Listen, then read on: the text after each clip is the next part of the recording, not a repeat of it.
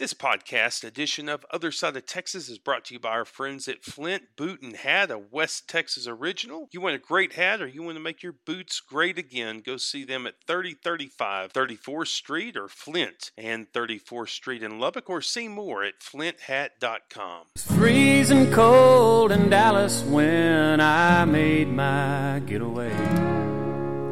I outran a cold front when I gave my truck the reins,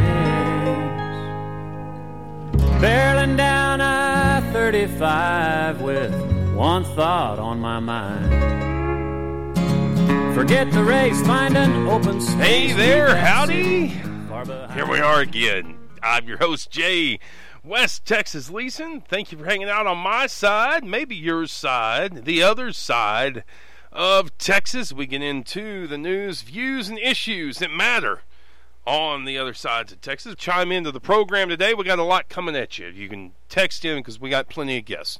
806-745-5800 as we broadcast this live. 806-745-5800. I promise you I will get to text today. The lineup for you coming up in the next minute or two. We will have Sarah Self-Warbrick, who is a reporter.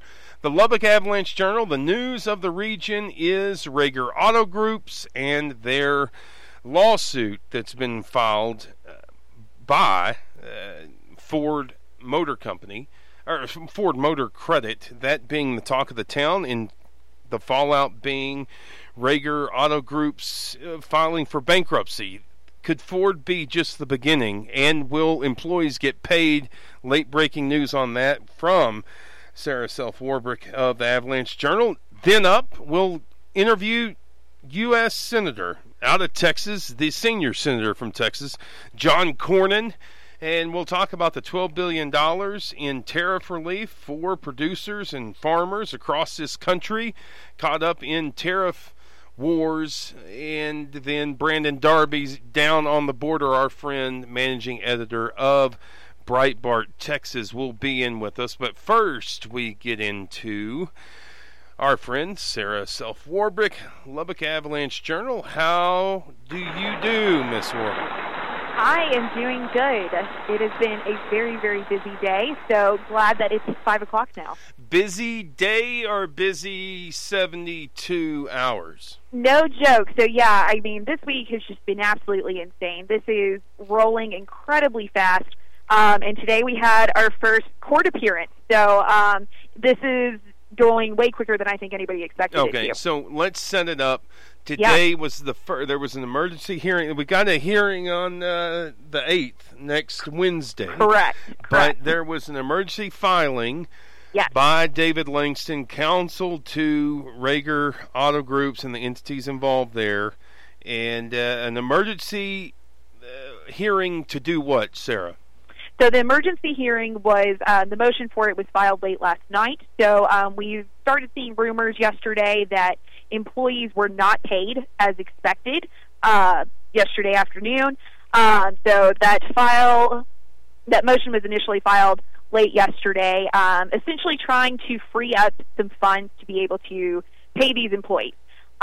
Because of the bankruptcy, that's kind of obviously tied up their finances. So this emergency hearing was to officially free those up. Okay. It was approved. Employees will be paid today. Okay, so tell me how much money we're talking about to free up what pay period? The last 2 weeks or the last week? 2 weeks.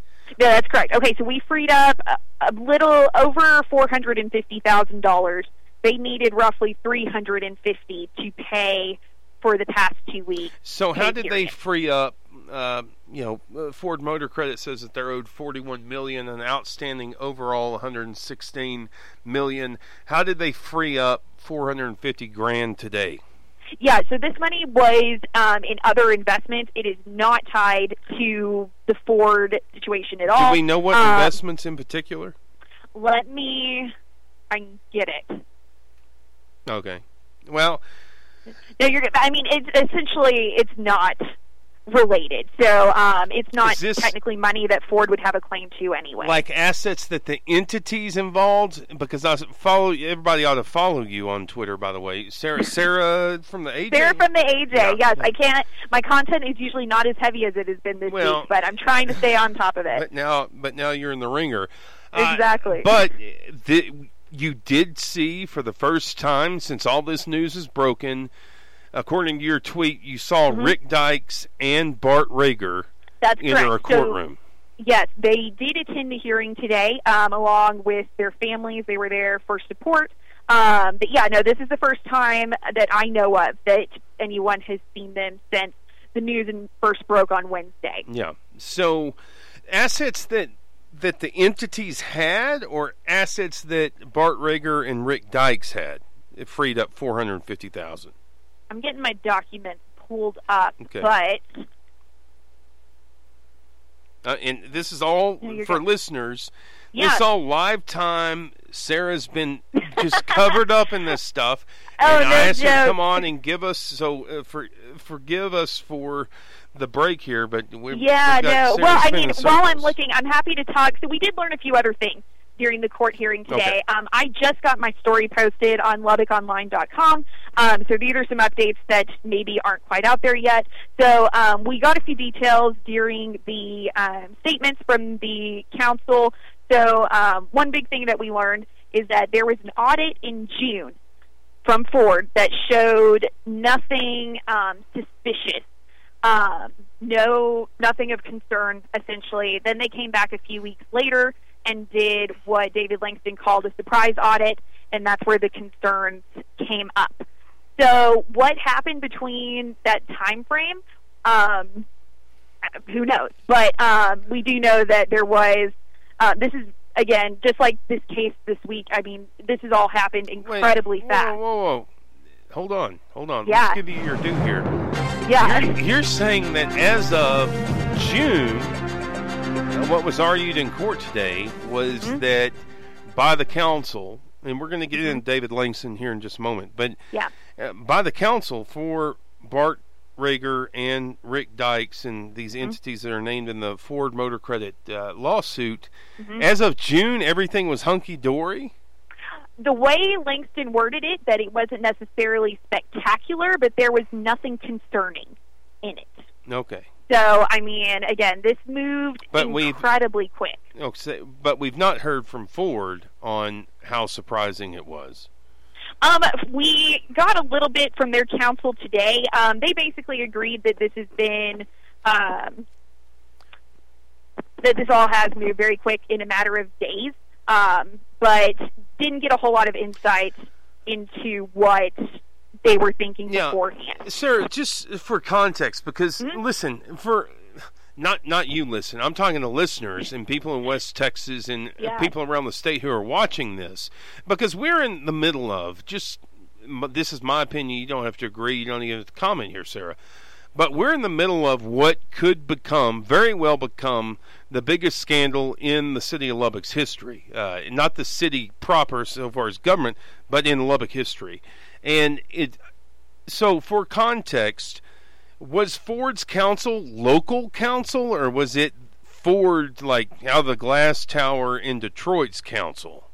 No, this council is from the Houston area, I believe, but in Texas for sure. All right. So everything Langston argues was hunky-dory in June, and then in July there's this surprise visit. So Sam Cummings, this is in Cummings' court, right? No, this was in bankruptcy court, so this was Judge Robert Jones today. Okay, so it's Robert Jones' court. Yes. Okay. Yes. That's an important detail. Yeah. Okay.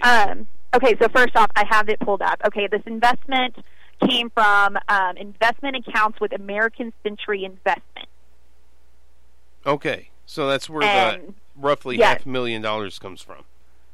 Yes, roughly. And they've been put into accounts at Prosperity Bank specifically to do this.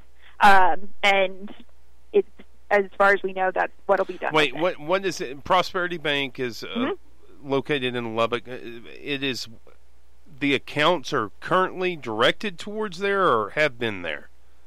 They were created specifically as debtor in possession accounts for these funds to be able to pay things as they need it, mainly employees, utilities, stuff like that. Oh, so this was backstop that Rager Dykes Auto Group had already. The accounts or the money? The accounts and the money. The way I understand it, the accounts were created yesterday, but the money has been in American Century Investments that's where they got it from. So divested from American Century and put into accounts at Prosperity Bank. Yes, how I'm understanding it. Okay, all right. So, like I said, I think that, people don't this is not something, Sarah, and I hate to break this to you because I'm sure you're on salary, but this is not something that we're going to be talking about for the next month. I think that we're going to be talking about this well into this time next year. Absolutely. We're seeing this initial stuff roll and happen very quick, but, who knows how long this is going to go on for. Yeah, with whatever other, okay, I don't want to get too far ahead of myself. Let me draw in focus and ask you, well, let's talk, the name that people need to begin to understand is the name of David Langston, a former Lubbock mayor with Mullenhoard and Brown, and he specializes in bankruptcy, has a great reputation nationally, and that's obviously who Rager Auto Group and these different entities went to whenever they needed representation. You sat there and you watched that hearing. How long did the hearing go? About an hour, a little less. Okay. It was pretty quick. So, what was your impression of Langston in that hearing? Did you think they've got their work cut out for them, Ford, with going up against this guy? Given this, update, I guess, that we got that, this June audit happened and it was okay, and now this is just all transpiring super quick after a surprise audit. It seems like they have their ducks in a row. They also, both councils really stressed that they are doing what they can to work together on this. Other details we learned today that relevant for this conversation is that they tried to settle this in a non-legal way. They went back and forth on agreements before that lawsuit was filed earlier this week, but could not make anything work, and that's when Ford took the legal action that got the ball rolling. Okay, so tell me this, because I've talked, I know that you've got contacts, I've talked with people inside Ford and around in the automotive financing industry.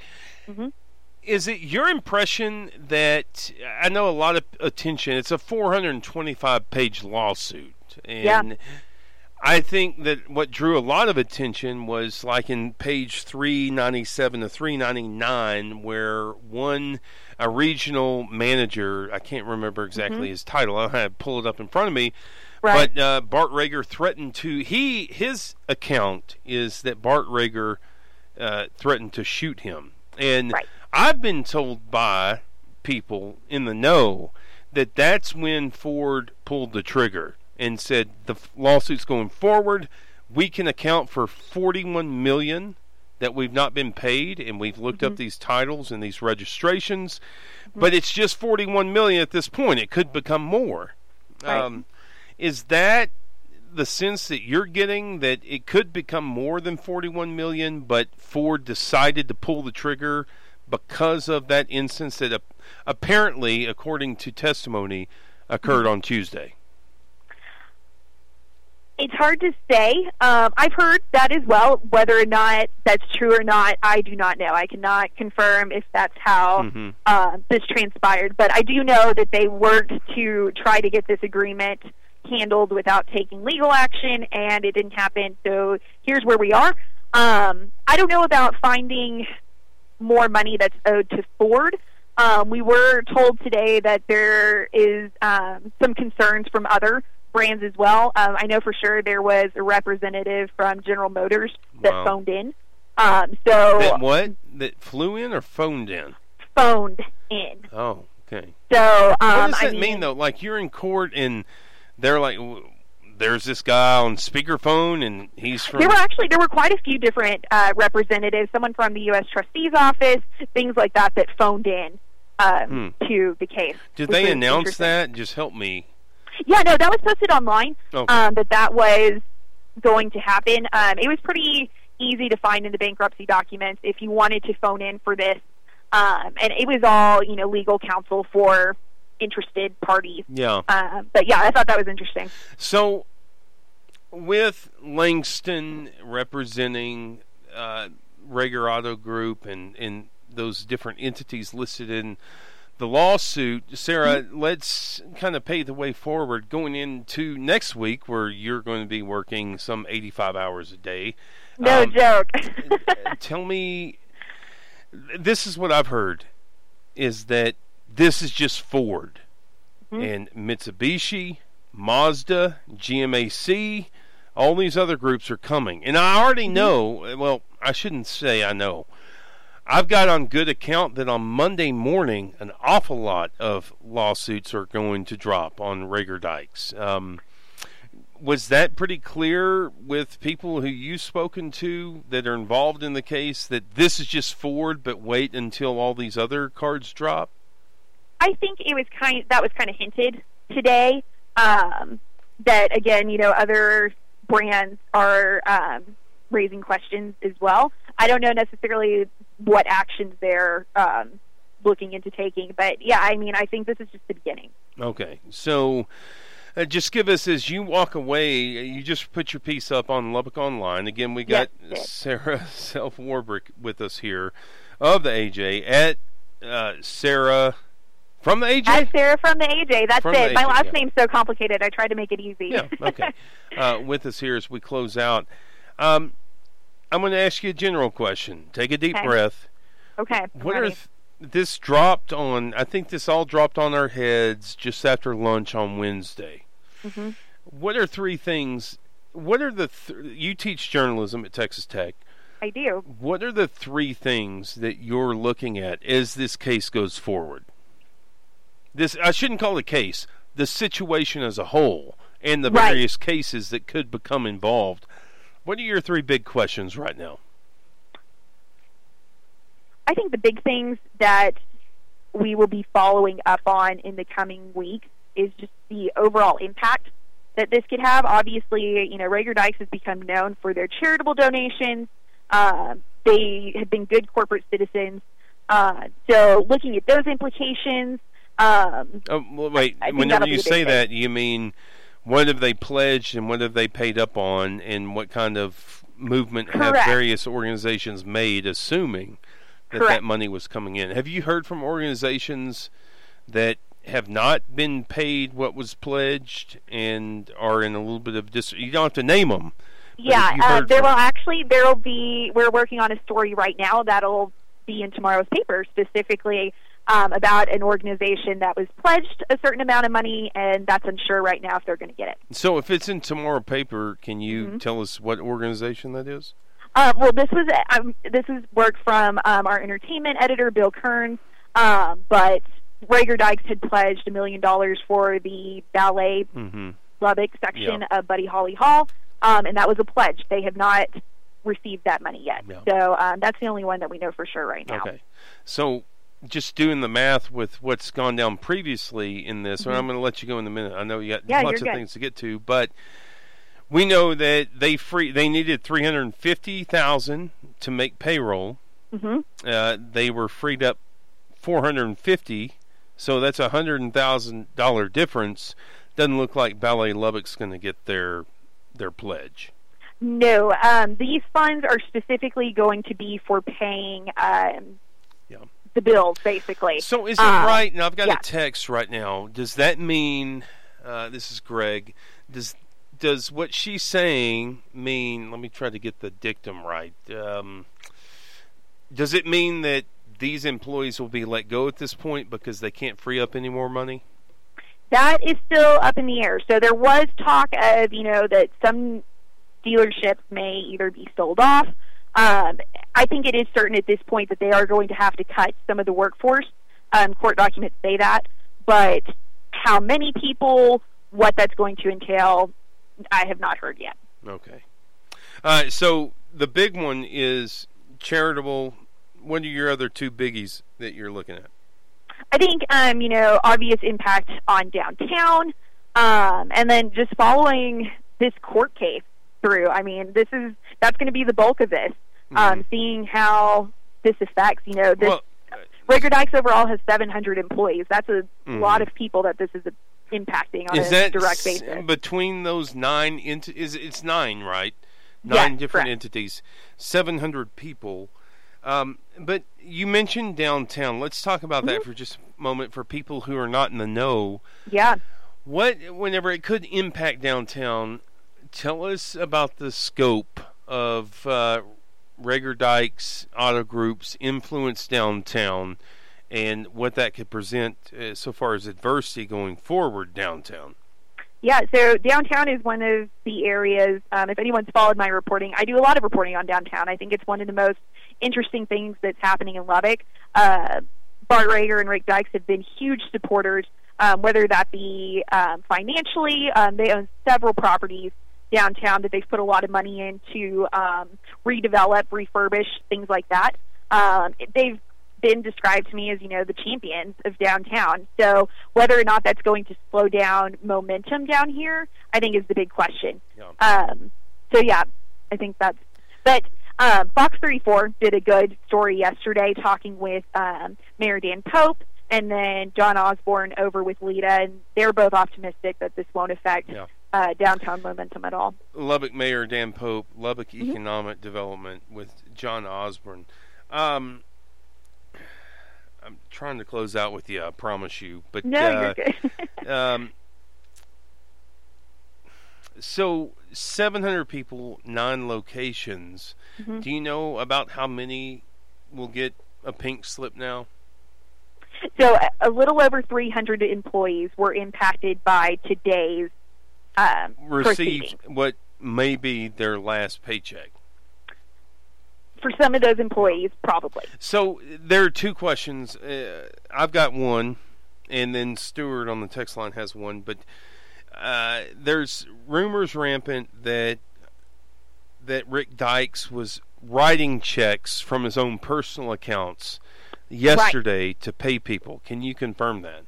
I heard those rumors as well. I have no confirmation on that. Nothing was mentioned in today's court hearing about that. Stuart asking on the text line 806-745-5800 as we roll along, asking, has Shane Smith, the CFO of Rager Dykes Auto Group, has he been taken into custody? Not that I can confirm. Again, those are other rumors that we've heard. I've checked with FBI, all the relevant entities, and those are just rumors for now. So he might well have, and this is something that we can't know, he might have been taken in for interrogation. He might not have been, but he's definitely not been booked. That's correct. He has definitely not been booked. Okay. She is. Sarah Self Warbrick. Took you a little bit longer. Hey, Sarah, why don't you come on for 10 minutes? And here we are at 20. I apologize. No problem. Happy to do it. Thanks for finally having me on. This is my first time, so I appreciate it. Is that passive aggressive? No, definitely. I am always open to talking. Well, okay. We will. Hey, I might as well just put you. Let's talk offline. I think, given what we got, we need to have a weekly Sarah segment here. Sarah from the AJ on Twitter. We appreciate her after a busy day and a busy half week. For that instance, she's got a lot ahead of her in the days to come. Sarah, thank you so much. Thanks, Jay. Have a good weekend. All right, you as well. And there it is, the very latest with some good. I appreciate those texts. Way to go, guys. Sometimes we have real loser texts, and other times we really get it done. And we're going to get it done with John Cornyn coming up. Senate Majority Whip right here on your other side of Texas, showing up on the other side of Texas. Going to answer some pretty difficult questions that I've got lined up, and I know he knows that they're coming. Stick right with us here, streaming live on AM 580, where Buddy Holly became famous in these very studios, and othersideoftexas.com. And if you're listening to the podcast, hope you have a good day. Drink a lot of coffee. Going to go to a little money-making timeout and get in with Senator Cornyn coming up right here on your other side. Now, I need to ask for your forgiveness. There have been some things that have really popped up over the last 3 days. I did this interview with Senate Majority Whip, U.S. Senate Majority Whip, John Cornyn, and I'm glad to bring it to you now. We had a pretty good conversation. I think that you'll find it to be engaging, especially if you understand that cotton is worth about $5 billion annual economic impact within a 100-mile radius of Lubbock, as well as the region, and what livestock and what various farm and ranch means. And we got some soybean, we got some people involved in pork. The president has laid out a $12 billion program. I'll call it a plan to help people who've been stung by tariffs in trade wars. We want to go to John Cornyn now in this interview. U.S. Senator John Cornyn has been in the Senate since 2002, Senate Finance, Intelligence, Judiciary, and currently serves as second in command there in the U.S. Senate as Majority Whip, and that's where Texans like to see their officials. Senator Cornyn, thank you for being on. Well, it's great to be with you. Thanks for having me. Well, I want to get into a couple of things with you here, and the biggest, the forefront of the national discussion, it seems to be, is last week the president announced that he would direct Agriculture Secretary Sonny Perdue in a three-part $12 billion plan to ease the sting of retaliatory tariffs on U.S. farmers. This in an effort, the Trump administration says, to rebalance America's trade relationships. Most affected there: pork, beef, soybeans, sorghum, and a range of fruits. Some see that as Trump trying to shore up necessary support heading into the midterms with a rural electorate. What do you make of this $12 billion, Senator Cornyn?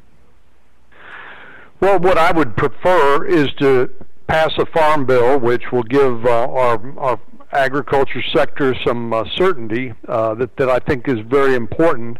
And then on some of these trade disputes, like with the NAFTA modernization, I'd like to see the administrations conclude those negotiations and take some of them off the table, because I think what this $12 billion is designed to do is to provide a little relief that's being caused in large part by anxiety over where these tariffs and where these trade deals are going to go. But the truth is that the $12 billion won't make up for the loss if we actually end up in a full-blown trade war. Won't make up for the loss that are going to be experienced by our by the agriculture sector. Senator Cornyn, tell me what is exactly a full-blown trade war? What does that look like? Well, I don't think we've ever quite seen one before. But what I think of when I think about that, I think about what us issuing tariffs and then retaliatory tariffs on U.S. goods and products. And specifically where we do know there's been tariffs issues been on aluminum and steel, and then we see retaliatory tariffs not in that sector but in the ag sector on things like soybeans and the like. So this is not something you can control, and I'm concerned not only will it hurt our farmers and ranchers, but that it will hurt this tremendous economic recovery that we're just beginning to see part of. Secretary Perdue and the administration have both argued that, and I want to get into the specifics of how that $12 billion will be doled out, but they both argued that this is a short-term solution to allow for a long-term fix. Is fixing NAFTA and the things that you laid out part of the long-term fix, and do you agree that something like this could help if it is just a short-term fix? Well, I think it would be better to go ahead and settle the NAFTA issue. I'm told that we are within a few weeks of getting that resolved, which would be welcome. So the part of the problem is we are spending money that we don't have, and so literally this is adding to the national debt, and it's just as a short-term medicine here. I'd like to see us go ahead and take the full treatment, which would be NAFTA and a farm bill instead. Well, Senator, I will say this, that I'm in the number of people who admire your pragmatism in a very politically frantic climate. And I see you, by what you've laid out thus far, let's fix the big chunks and then tend to the rest. And it seems that you're taking a middle stance between the administration and some of your peers. Senator Ben Sasse, and I just drove through the upper Midwest, and I know what corn means there. But he said that this $12 billion is giving farmers gold crutches, quote unquote. And then you've got Senator Ron Johnson saying that this is a Soviet-style economy. And then I come home and I talk with farmers. I was on vacation last week when all this went down, but I come home and I talk with farmers, and I don't mean to be terse or lewd, but they say, quote, we've been taking a screwing for 30 years on trade, and administration after administration has said that they're going to fix it. Trump ran through the South. He didn't use staple Republican platform so far as tax cuts, and he took a different road and said trade has been bad for us. And what I'm hearing from them, like the Washington Post, they can pick up a farmer for every 100 who says that, this is out of bounds, but the 99 that I'm hearing from saying that's what he got elected to do in rural parts of this country, is to fix trade. So where do you stand as opposed to Sasse and Johnson on all that? Well, I think we need to fix the trade imbalances. That's the basic problem. As you said, that's what President Trump ran on, and I'm willing to give him the flexibility to actually get that done. But there comes a time when talking is not productive, and we really need to be negotiating them and coming up with improved trade deals. I have confidence in the president and his team that they will be able to improve some of these trade imbalances, but that's the basic problem. And just trying to spend $12 billion of money that we don't have as a short-term palliative without solving the underlying problems, to me, just doesn't sound wise. And so I would take a little bit different position, although from what I hear you saying, Senator Sasse and Senator Johnson are saying they think that the $12 billion won't solve the problem. I'll agree with them, and I would say that instead of trying to temper the impact of these trade disputes, let's go ahead and get some of them off the table. Let's pass a farm bill, and I think that will provide a lot of comfort to an anxious agriculture sector. Okay, so Senator Cornyn, I'm reading from the Office of the United States Trade Representative, a report from 2016. We're talking in the billions on what Trump has proposed through Purdue, and this is the opening paragraph. U.S. goods and services trade with China totaled an estimated $648.5 billion in 2016. Exports were $169.8 billion. Imports were $478 billion. The U.S. goods and services trade deficit with China was $358 billion in 2016. We had earlier this week Will Hurd, U.S. Representative Will Hurd, on the program. He preferred that the president focus on China, first of all. Is that within your purview, along with NAFTA and the other trade agreements? Yeah, I think that's the one area that where there census that China is the biggest offender here. Certainly they don't open their markets to foreign investment and reciprocal trade there. It's really kind of a one-way street. Of course, they're a communist country and essentially a police state. And but I do think that is where you find the most common ground is with China, and because they are certainly not treating us the way we allow them to be treated when it comes to making investments here in the United States. and trading on American goods and services. So I would just want to close out on this $12 billion discussion and say what I'm hearing a lot of folks, some of your cohorts there in the U.S. Senate say is, no, don't put the $12 billion up. Well, if you don't put the $12 billion up, what happens to U.S. agriculture producers? Well, that's where I'd say we need to settle the Farm Bill, which I think will provide some certainty, and we need to wrap up the NAFTA negotiations that have been going on a year and a half now, and that I'm told will be settled here in the coming weeks. I think those will provide the measure of stability that the farmers and ranchers will need, which will make them breathe a sigh of relief. And we don't need to spend the $12 billion that the president has proposed as sort of a temporary palliative. I think if we settle the underlying disputes on NAFTA and the Farm Bill, that will serve the same purpose, but it will actually be better because it will deal with the long term rather than just the short term. A lot of insiders say that the Farm Bill cannot be done before the midterms. Do you agree with that or disagree? No, I disagree with that. We just voted to go to a conference with the House on the Farm Bill, and my expectation is we'll get that wrapped up by the end of the month. What do you think about work requirements on the House side? Is that something the House needs to drop, or do you affirm the House's position there? I like the House's position because I think if people are going to receive a welfare benefit, they ought to be required to work, they ought to be required to train for work or provide community service. So I support Chairman Conaway's position on that and the House position. How do you,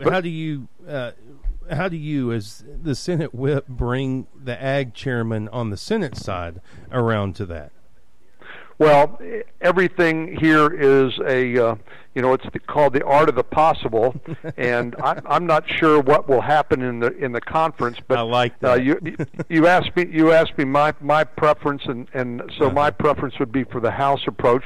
Although it may not be possible for us to attain that, and in order to get a bill, I think the most important thing is to get a Farm Bill done. Yeah. Hey, I noticed that. I don't mean to date you or insult you, but you've been married as long as I've been alive. Congratulations there to you and Sam. Well, I'm married to an amazing woman who's put up with a lot, but I'm a lucky man. Hey, so I want to ask you quickly. We have a lot of artists on the program. We have a lot of Texas musicians who are on our bumper and outro music here on the program.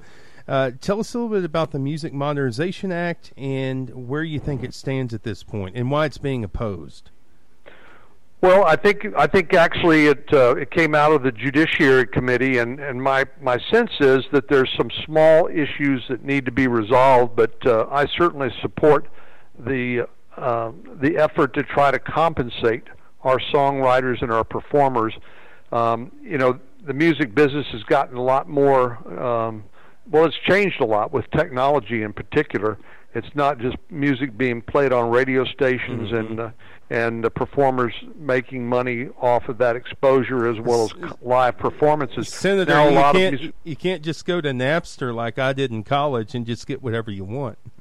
No, they shut that down, yeah. And now you got to pay for it, which is the right way to do it. Uh-huh. But the money doesn't necessarily flow to the people who create the music and perform it, and that's what this bill is designed to do. Oh, okay. I certainly support that.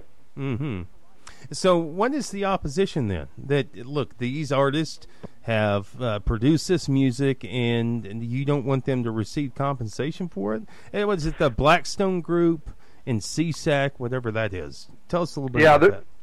Well, these really, the way I would classify it, I don't think these are major obstacles to us getting the bill passed and done.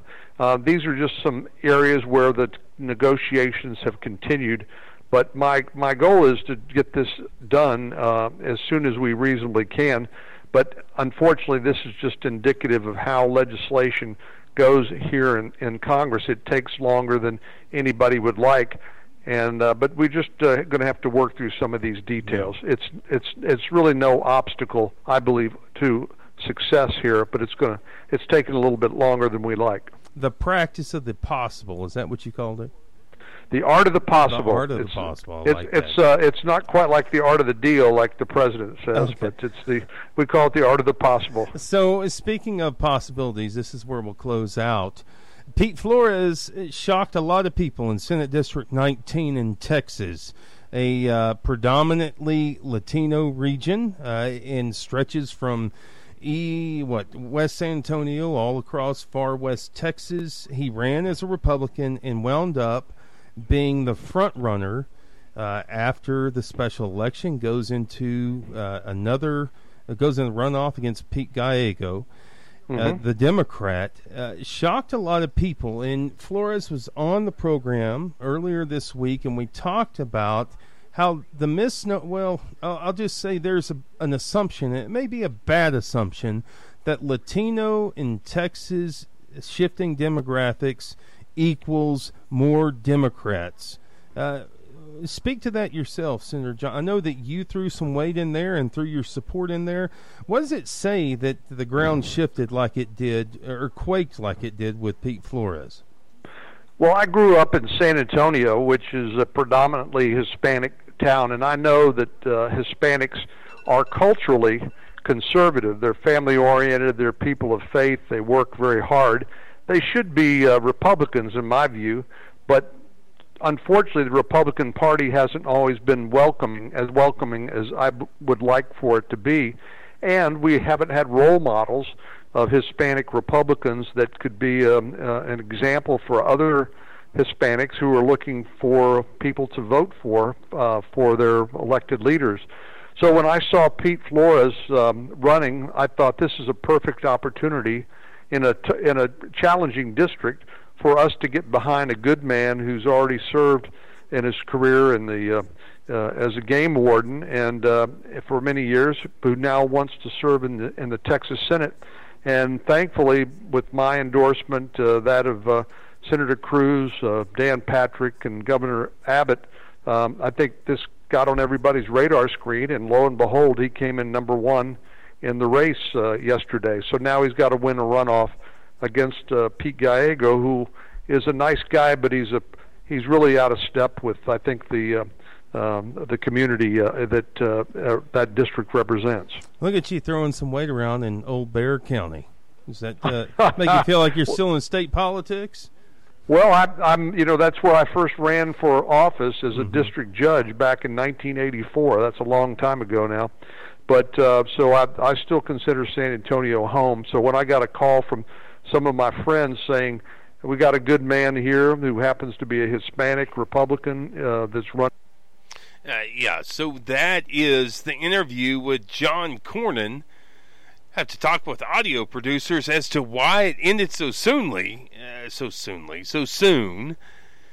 I also have to talk with my old teachers at Abernathy Independent School District and apologize for saying soonly. But that is John Cornyn. And, your thought, I've got plenty lined up here. Try to get into a couple of them on Rager Dykes, also the Cornyn interview. Get into those as we come back into the program. But Cornyn just closes out and says that he put his weight there, and it seems like the weight paid off there with Pete Flores in Texas 19, which is, again, down west of San Antonio, and it stretches across West Texas. You can also go and listen to our interview with Pete Flores from Tuesday there on our ever-growing popular podcast there on Apple Podcasts. Going to go into this last break and then get back in with you. Plenty of stuff, news and notes, as we close out this week right here on the other side of Texas. Hey, rolling along here on the other side of Texas. A couple of things. One, to get into the text line, appreciate the updates the two of you have provided on Rager Dykes. Thanks, Chris. And that's to Sarah Self Warbrick and myself as we try to follow this story. And it is a good regional story. And I say good, and I don't mean it in the sense of positive, but it is a meaningful story. You got 300 people out there in lower management and just working day to day whose jobs are on the line, who, how do I want to say this, did not know what was going on, what's been alleged, had no idea, were just showing up for work, doing their 9 to 5 and maybe 8 to 5, and this stuff is news to them. And I think that that's a hard reality for them right now. I've gotten some criticism that I've been on this Rager Dykes thing, which is a big story. I've had statewides reach out to me because this, I'm telling you right now, this story is going to become a story across the state in the weeks and months to come. And it has, I don't know what the bounds of it are. And I want to be as fair with it as I can be. I don't want to take the middle line and like duck my head in the sand on either side or in multiple fronts. I want to be plain with you about the facts like I usually am. You know, I got dogged today by somebody on Facebook who said, you know, I think it's unbecoming. They said unseemly how I was presenting myself on Facebook and Twitter, that I was somehow relishing this situation. I'm not. But listen, I'm going to tell you right now that on this program, I have every intention. Just wait. I'll let Buddy say it for me. Oh, Yeah. the little things you say and do. Wait just a second. He'll get to it.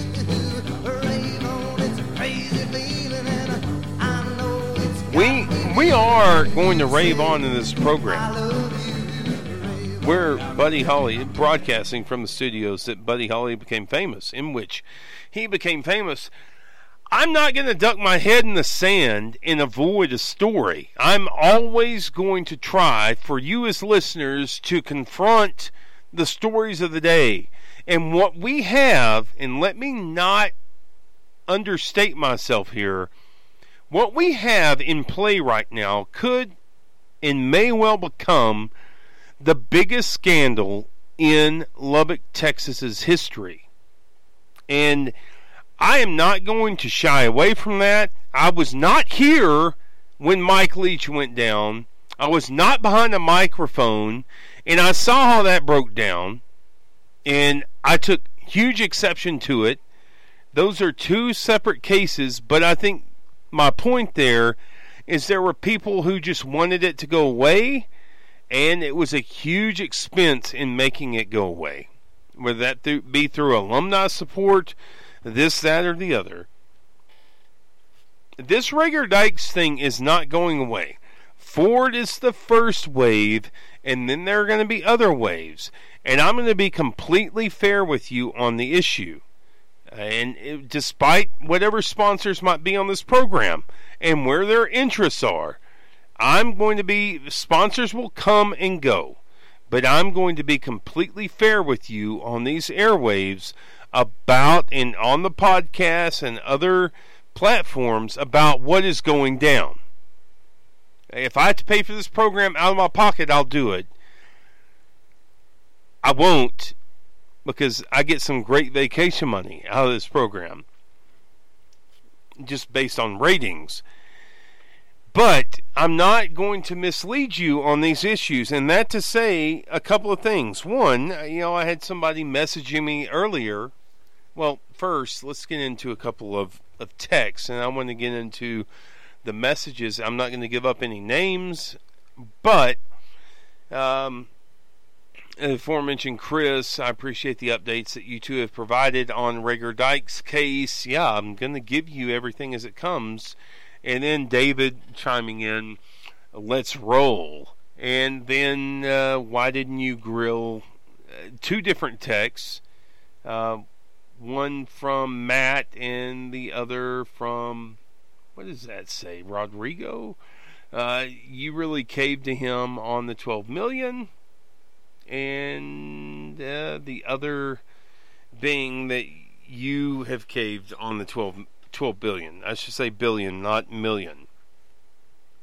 Listen, you got the Senate majority. You go on Facebook, you aren't going to change people's minds, okay? And so for me to get into this back and forth with John Cornyn, I disagree with John Cornyn on the issue in principle. I agree with the administration and with others that this is a short term. Now, if the administration comes out 6 months from now, 9 months from now, and puts out another $18 billion, $20 billion, Houston, we got a problem. We aren't going to fix this thing. But for now, it's a good shortstop. The way that the USDA has it lined up to help farmers and producers who are upside down in these trade wars. And here's the thing, is that agriculture is always on the front line of trade wars. And then there are blizzards, and then there are droughts, and then there are too much rain, which is what broke my dad whenever he started into farming, which makes me very empathetic to farmers, by the way, that he was in over his head and had to fight forces too big to fight alone. U.S. government didn't step in. Nobody stepped in. And so I saw a side of childhood through bankruptcy of my father, who I absolutely adore now. But I saw that play out firsthand as the eldest child. And I don't want to see other people repeat it. Now, back to the Rager Dykes thing. I will say this. They are sponsors on the program, and I try to go after sponsors that I really like and enjoy. Like, the dream is Allsups brings you this refried burrito and toss-ups segment of the program. I want to go after people that I really like and I enjoy. And I'll be completely candid with you. David Langston within Lubbock is a pretty polemical figure. People think one way, or polemical not by his own devising, but with Mullen Horton Brown, David Langston is thought of, he's a Democrat, and then there's the other side, and it just goes back and forth. But make no mistake about it, David Langston, Mullen Horton Brown, who sponsors his program, is a nationally renowned bankruptcy lawyer. And I won't cut corners. I think that he may be the most important person in West Texas. Whatever you might think of West Texas, whatever the bounds might be, he is the most important person in West Texas right now. And here's what I do know. That David Langston today, whatever you think about the Rager Auto Group case with Ford and whatever lawsuits are going to come forward, Langston got people paid today who had nothing to do with whatever is being alleged. By and large, they had nothing to do. And I think people like that are worth being sponsors on the program. There will be people who criticize me, criticize Mullen Horton Brown, but the bottom line is a lot of people, a lot of innocent bystanders got paid today. Ford Motor Credit 0, David Langston 1. And I don't apologize for them being sponsors of the program, because I know him as a man, I know that group, and I know what they're... Now, I think that here's the other side. Here on the other side of Texas, I've said, and I said yesterday on the program, assume the worst, hope for the best. I think that Rager Dykes is in an awful lot of trouble. And this is just Ford, as I was talking with Sarah Self Warbrick with the Avalanche Journal in the beginning of the program. This is just the beginning of the storm with Ford. There are going to be other major groups, and on Monday morning, mark my words, I'm talking to you at 6:01 p.m. on Friday, August the 3rd.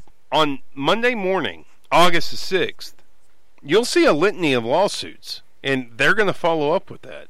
And as I say, Ford is just the beginning of the storm.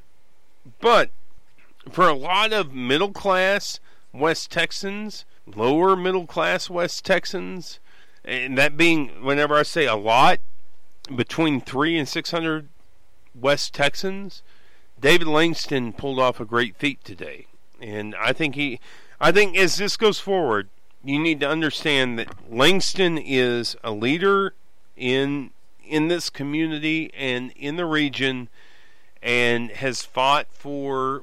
A lot of people are going to get paychecks that, quite frankly, if Rager Dykes would have taken up other counsel, would not have gotten paid today. And so that's why I say Langston won Ford Motor Credit, a Ford group as a whole, whatever they're going in on under, lost today to David Langston. And that's why I think a lot of them. So that's where we're going to leave it today. I know many of you were interested in hearing from Brandon Darby today. He texted me and said that he's down on the border. The reception is terrible. And we tried it out. It was terrible, in fact.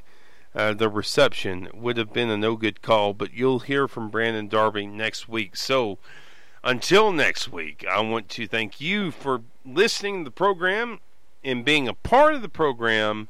James texting in, hold on. Answering a question that is a pick between ideals and country can be hard to do. Okay, that's regarding Cornyn. Chapter 11 allows, this also from James, Chapter 11 allows Rager Dykes to come out good, even better, or not, over time. And James, listen, I'm being fair here. What Ford has laid out in that 425-page lawsuit, if you read it, if they're right, I know that it was called today a surprise audit, but if you read it right, James, if they're moving a vehicular, I should say, unit from one property to another and refinancing that unit from one property to another, that is a thing called wire fraud. And that's an implication that's up for the U.S. Marshals, the U.S. Attorney's Office, and the feds. So I think it's difficult to say that at this point, I think it's a coin toss whether or not they're going to come out good or better. And like I said, guys, look, this is just the beginning. You're going to have depositions that come. You're going to have cases that come. And we're going to be, I'm telling you right now, this is not anything that's going away before Christmas. This is going to be the lead story.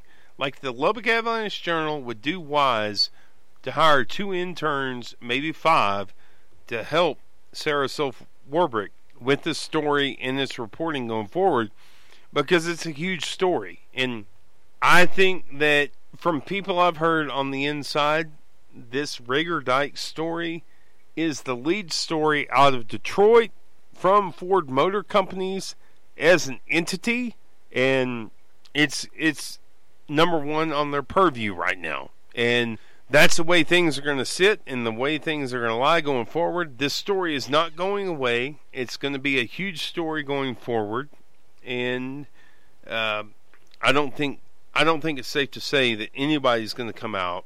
Well, I don't think it's safe to say that Rager Dykes Auto Group and its various entities are going to come out better at all. Yeah, they've been salvaged the last 2 weeks. We'll see what happens over the next month. So, with that said, a lot more chicken on that bone as we go forward.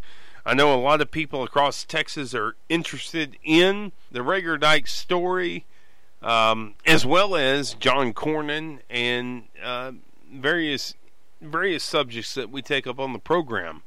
But that's where we're going to leave it now. I want to thank you for being a part of the program. You make this program possible. Share it with friends. Go take your friend's phone, subscribe them to our podcast, and we'll just see where things go as we head into the legislature in January. Jay, West Texas Leeson, signing off here. Gonna get home, gotta get home, above average family, and I will say, below average dinner waiting on me right here on the other side of Texas. Thank you. God bless you, and God bless your family. Have a great weekend.